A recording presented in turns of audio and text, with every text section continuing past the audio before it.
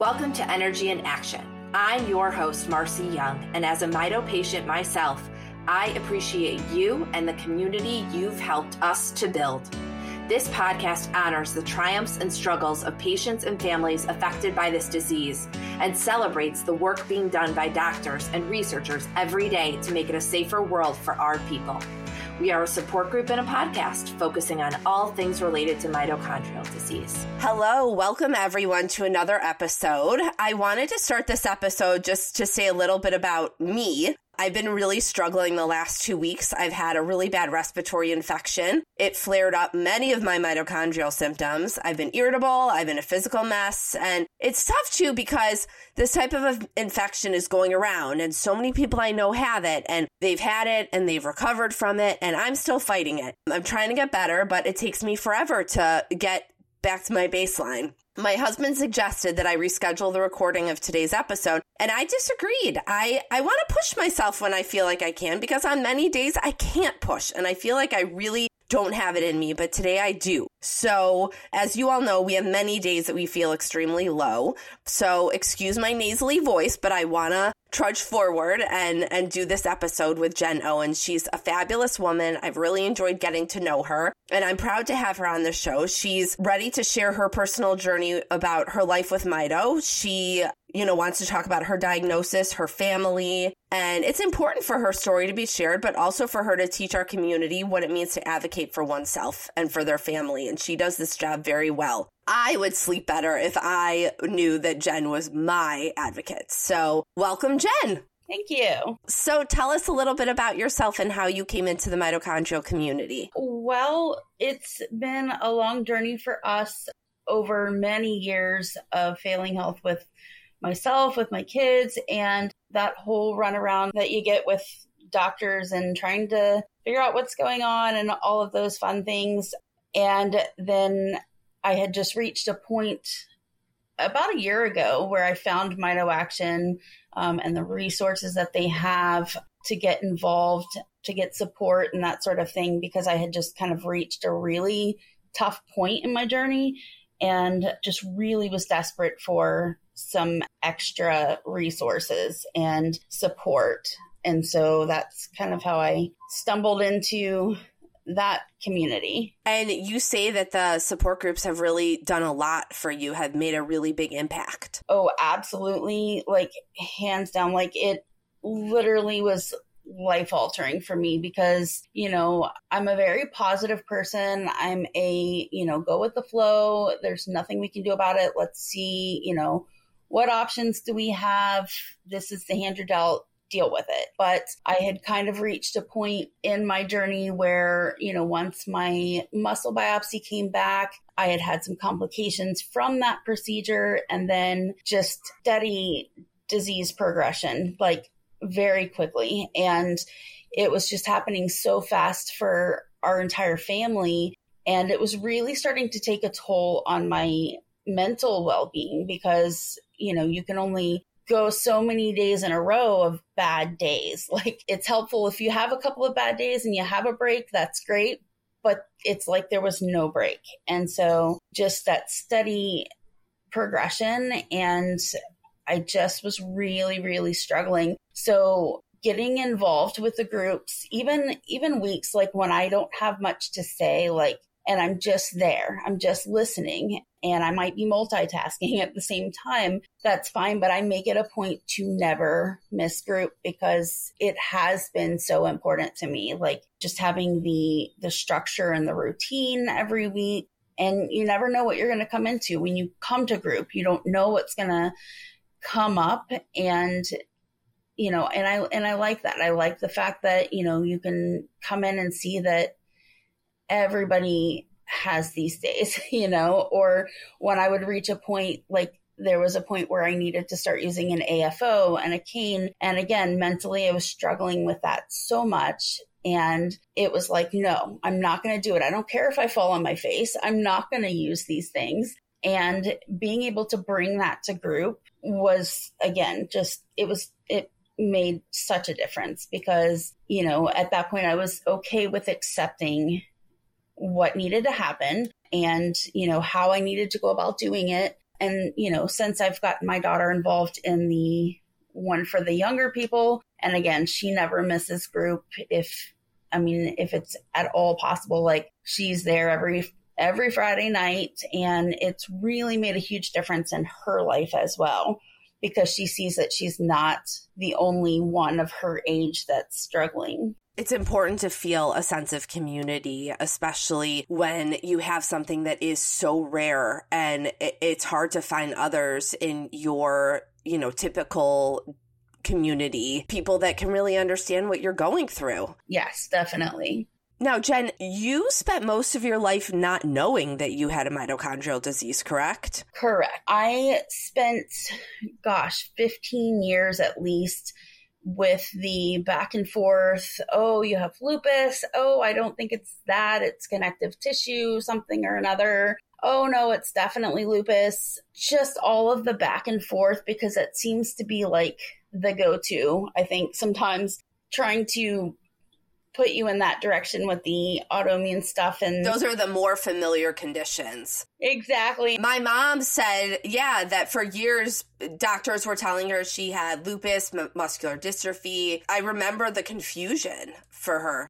Yes. And and then that creates a whole other set of issues. And that's why I push so hard every day, because I don't want my children to have to go through the same things that I've had to go through. I'm hoping by that point, things are more clear and they can, they have better options and all of that good stuff. I remember the first time we talked, you said something so powerful. And it's something that really hits home for me. You said, I don't want my kids to have to fight as hard as I do. And it always seems like a fight, I feel like. And even though I have great providers and practitioners and the support of Mito Action, it feels like I'm just fighting really hard. So I hear you with that line. Do you want to talk a little bit about kind of what you mean by that? Yeah, just the whole lupus thing in itself. I now have Cushing's, and I'm going to be steroid dependent the rest of my life because of the fact that I was put on the steroids and kept on the steroids, and at one point, very high dose steroids every single day that was just doing mass destruction. And, it's so now I have this whole other set of issues because they were trying to treat something that I didn't have, so that by itself is a big problem. And I don't want my kids to have to go through that. And I don't want them to have to, fight for, it's like every day, you're on the phone with doctors or trying to get prior auths or trying to sign up for new insurances and get these things taken care of. And you're explaining to somebody this isn't just hey, I need to go to the pharmacy and pick up my prescriptions. I have $100,000 at least worth of medical supplies that are delivered to me on a monthly basis. There cannot be a break in that flow. These are things that keep me going on a day-to-day basis, and there can't be a gap in that. So just the constant, it seems like it's never ending. Just the constant fight, whether it be for medical care, whether it be for, supplies and medications and things that you need. It's a lot. It's a lot to juggle. It takes up a lot of mental space. It does. It really, really does. There are days and I'm just listen, I'm done. Okay. I don't think I can even process anything else at this point in time. And being a mom takes up a lot of mental space as it is. And to add all of this onto it. It does. And sometimes I feel guilty about that because my kids will be relentless with questions about something totally small. And it seems oh my gosh. And I'm just I don't even know right now. I cannot think about that at this moment. So now, once you had your diagnosis, did you then go get your kids diagnosed? No. So it actually, my daughter and I were kind of running parallel with major issues. We were trying to get answers for her, then, my health is failing. She's never been totally well, my middle child. And she had gone in for a surgery and didn't wake up from anesthesia. And then she was Bayflighted out. 6 days later, they're like, listen, something metabolic is going on. When she woke up with just a long list of things: abnormal EEGs, tachycardia, neuropathy, like all of these things happening, and things just spiraled out of control. So we were desperately trying to find answers for her and figure out what metabolically was going on. Meanwhile, I am dealing with the lupus that they thought I had all of this time. My health was declining, and this was, I'd say, in 2019, finally, at that point, I was hospitalized. My lactic acid was through the roof, and they were like, wow, she's septic. I was in a local hospital. It was a hot mess because, again, they're not used to dealing with anything big at all, and anything that could potentially be, even slightly out of the ordinary. And I had been transferred to a major medical center. And at that point, because they were like, she's not septic, like there's something else happening here. And that's when we realized that not a single day goes by that my lactic acid is normal. And that is also very difficult for even providers to understand, because typically if you go in with high numbers like that, it's not good. And it causes all sorts of confusion at times. So basically at that point, we realized, all right, this is what we need to be looking for with her. She has since developed high lactic acid as well as all of her other things.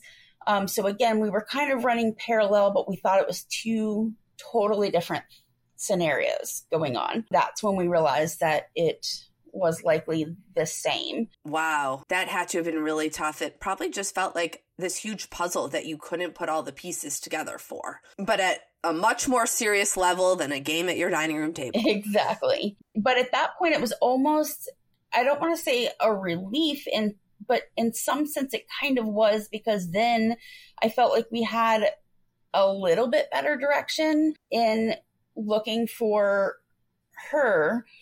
So it kind of helped put us on the path of where we kind of needed to go with that. And the thing, because we had focused so much on checking her ammonia levels, like when she would have these cycles and these episodes, they were checking her ammonia, and it had nothing to do with that. We should have been checking her lactic acid the entire time.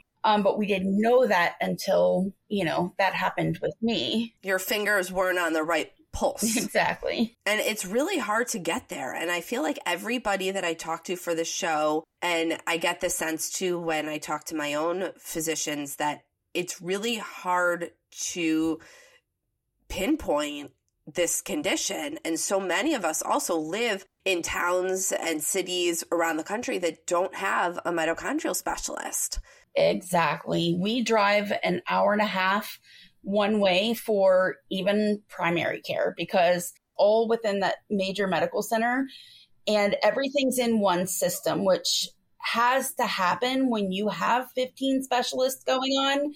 They have to be able to effectively communicate without there being any, oh, well, I called them and they didn't call me back, that whole runaround. So at that point, we ultimately had to switch. No, not even for a split second. And that's the thing. So we ultimately ended up switching even primary care over there, which is great because it's a teaching hospital. There, I've been really fortunate with the providers that I've had there. For the most part, it's been pretty seamless. So that has definitely been very helpful. And it's helpful when the kids need referrals too, because again, we're all in that same system. So, but that also means that if I need an ER, which if I stubbing my toe could then turn into something else very quickly. So it's like, if I need something even minor, I have to drive an hour and a half to this hospital because, we learned our lesson, unfortunately, with the local facility before, that they're just not equipped to handle it. So that is definitely a challenge, especially when things get wonky and things get out of control very quickly. Like when I've had surgery complications after my biopsy, we literally got in the door and I fell asleep for an hour and woke up and we realized there was a serious problem, and then have to turn around and drive an hour and a half back while I'm bleeding, So it's a struggle and it's very unpredictable.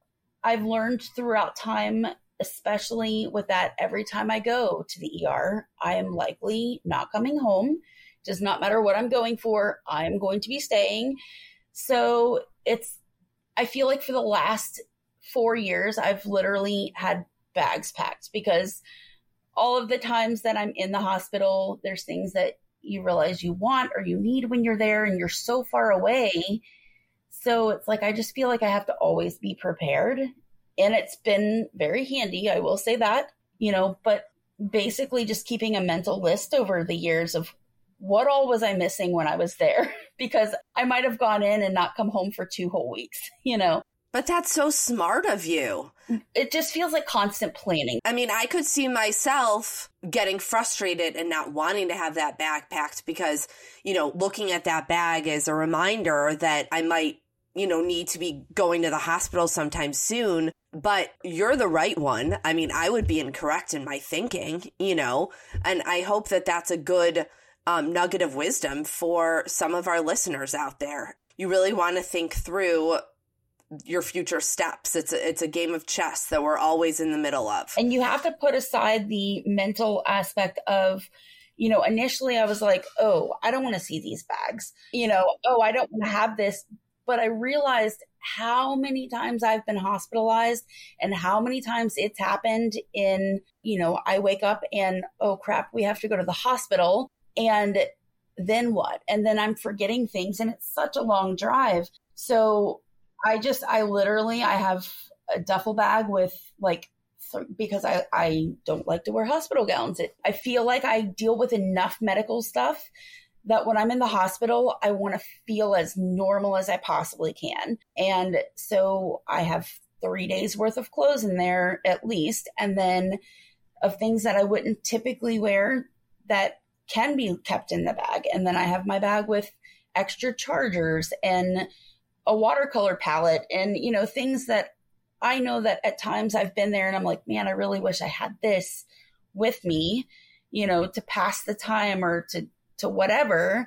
And so I have, that bag. Or if there's things like gum or something specific that I want, it never fails. I get there and I'm like, oh man, I'm really wanting this, I keep those things in that bag. And so it's been great. And it's used, unfortunately, too much, but it has been extremely beneficial because, like I said, in those moments when I already know I have to drive an hour and a half to get there, the last thing I need to worry about is trying to figure out what I'm taking with me. So it's, you grab the bags, you go. Is it physically possible for you to drive the 90 minutes? You mean as far as me actually driving? Yeah. It depends on the scenario. So there have been times I have gone myself if I'm able to drive it myself.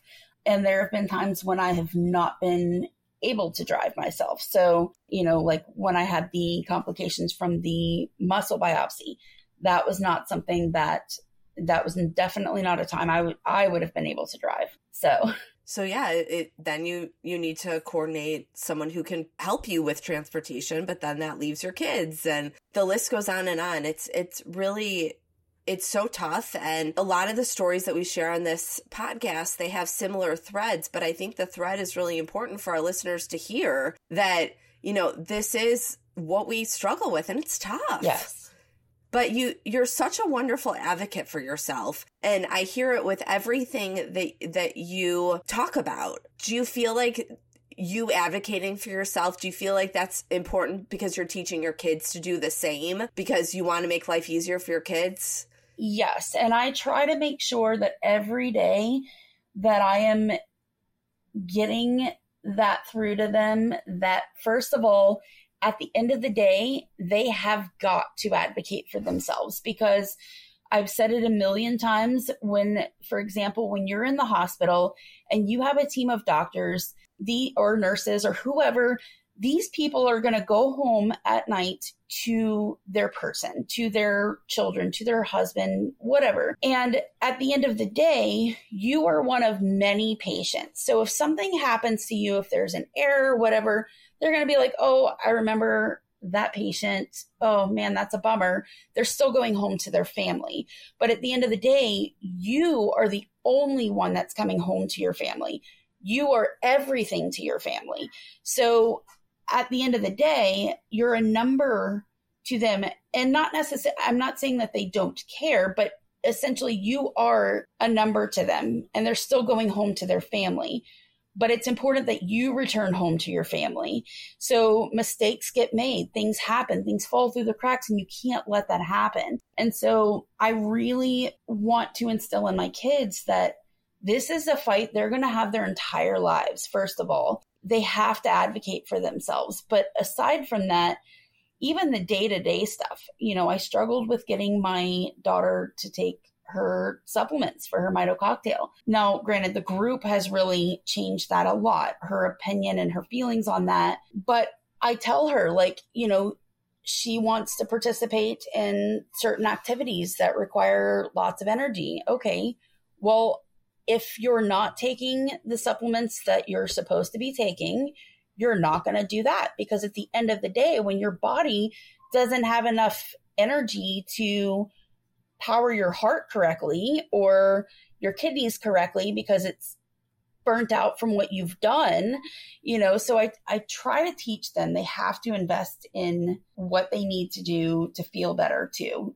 What do they need to do to make their quality of life better? And even on bad days, like if I, have my fluids running and I'm accessing my port and pulling a pole around, but I have the energy to do something, I'm going to do it with my pole behind me, And I said, sometimes you just have to grab your pole and go. I have literally had to do a grocery pickup when I have had my stuff running and I have to clip it to the visor and get on my way, because things happen. So there are just times when you just have to, that. And I also stress the importance of pacing. That is super important. And so I try to teach them about pacing themselves as well. Because I am notorious for, I feel great today. Let me just do this, and this. And then I'm paying for it. So we've learned over time what things are effective as far as pacing for, on days that I am able to cook. I love to cook and I love to cook a lot of food. But realistically, people eat dinner in the evening. Well, we don't. For our family, it works because I'm home, the kids are homeschooled. We have started making our large meal, our dinner, around, say 1 or so, because for me, at that point in the day, I still am able to do it and still am able to clean up. But if I have to wait until 5 or 6 o'clock, the pressure's on and by that point I'm done. So it's like we've had to just learn these little things that we've had to tweak over time. And then in the evening, if, at typical dinner time, they can have cereal or make a sandwich or whatever, and that's fine, or have leftovers. And, another thing I had learned is that on days when I'm feeling well, I make food and I make extra food. And then I've learned that pretty much everything freezes well. And so basically I take these containers and I portion out a meal. I'll put the green beans and the meat and the mashed potatoes and whatever in the container, label it and freeze it. And then on days when I am not well or am in the hospital or whatever, the kids have actual meals that they can just pull out. And we do the same thing with leftovers because I don't want it to go to waste. So we fix up plates and freeze them.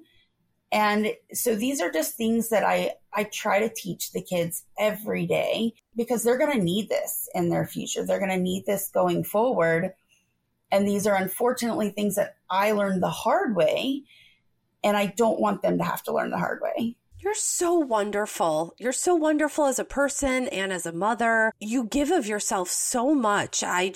All these ideas come to mind when we talk, and I think about like how you really make me want to think about my life differently, you know, and what else I can do to better my life. And that is what's great about Mito Action, is that we're bringing people together that can really inspire one another. And you have done that for me. Oh, well, thank you. Oh, you are more than welcome. Now, talk about inspiring. Let's get into Buddy Ball. Can you tell our listeners what you've done with this? Because there might be people listening that this program is in their wheelhouse. It could be not too far for them to participate. Yes, it is amazing. We just finished up our second season. We had a spring season, and then we just finished up fall. It is a program basically because our kids play softball. We, you know, as a family, like we are a softball household. And we literally this last season, we're scheduled there 7 days a week at the field. And like, that's just our second home. And so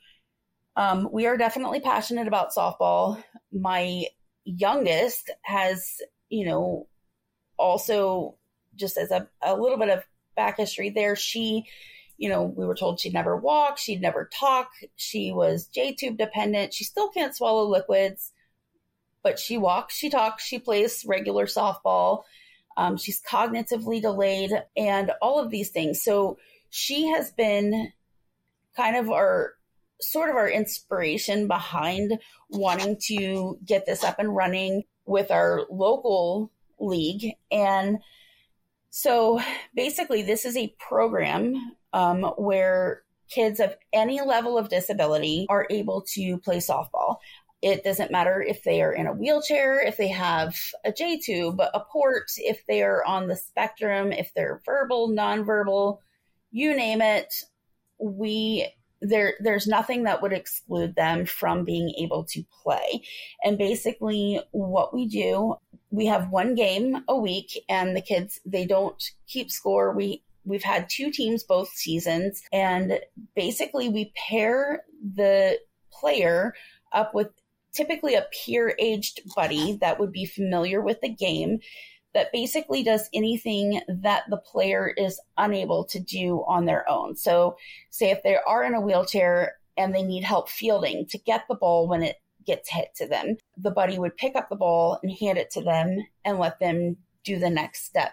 Or, you know, we have kids who are in manual wheelchairs. Our buddies will push them around the bases. We have kids that may be, you know, on the spectrum, and they're not always there like wanting to, say, play softball. We might have somebody out in the outfield chasing dragons. That's okay too.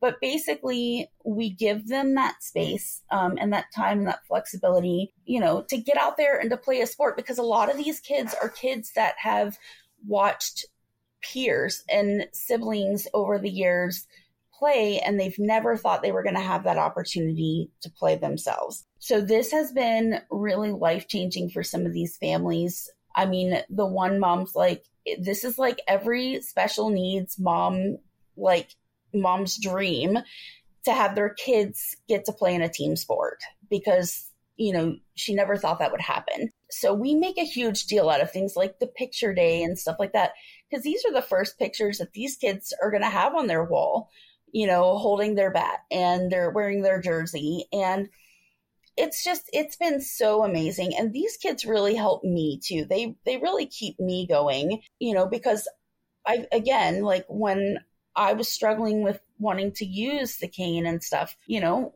we have a kid that didn't want to get out of the car because he didn't want to use his wheelchair because he's, you know, young. He didn't want to use it today, you know? And I'm like, listen, dude, I can totally understand where you're coming from right now. Like, I feel you 100%. Yeah, like these kids, they're amazing. It has just been inspiring. And our daughter, the one that I was talking about, the youngest, she is one of the buddies, and it's just been a great experience for the whole family to be involved. My son is one of the coaches this last season, and then our other daughter is also a buddy. So it's been an amazing program, and I'm so excited to see how it's going to grow because we're really pushing to get the word out there. So the biggest thing has just been getting the word out, because once the word is out, like I have parents calling and they're just like, wow, like we had no idea something like this existed. You know, we have a family that drives an hour and a half to get to us to play each week. So because they don't have that many options. So it's just, I can't even like say enough about it. It's just been amazing. What a sense of accomplishment. I mean, I know that you do it for these families, but you're creating an opportunity that it's like what you said, you're creating an opportunity that they may have never had in their lives. Yes. And hopefully it will grow from here, as you said. So we're going to include a link to the website and to the news stories about the program. And hopefully, you know, if it's in your geographic area, maybe it's something that you'd be able to get your family involved in as well. I think it's a really awesome opportunity. And if everyone who is, you know, if everyone who's listening that's part of the community could do something, you know, create a program like that, like think about how much better we can make our world. So, and I know it's not always possible, but, you know, again, it's that idea of being an inspiration to others. And, you know, you go through so much as it is on your own and you're still wanting to give and give. And you truly make me want to like get up off the couch and like do more, you know, and I appreciate that so much. And I hope you have that same effect on our audience. Hopefully, at least one person. I always say, if I could just one person. I love your spirit. You've been a pleasure to have on the show. And I think that you are really going to make people want to act and think about, you know, how they can be more productive and organized with their lives to make things just a little easier on them and their families. So I really thank you for sharing your story and for being so transparent with our audience, because I know they're going to benefit from what you've had to say. So thank you. Well, thank you so much for having me. I really appreciate it. And like I said, I always will take the opportunity to hopefully change at least one person's mindset. And I'm an open book. So like there is never anything off limits. I will answer questions always. Well, thank you so much. I really appreciate it. Thank you. Talk to you soon. Thank you for joining us. I encourage you to browse other Energy in Action podcast episodes. I'm so inspired by the resilience of those in previous episodes, and I know you will be too.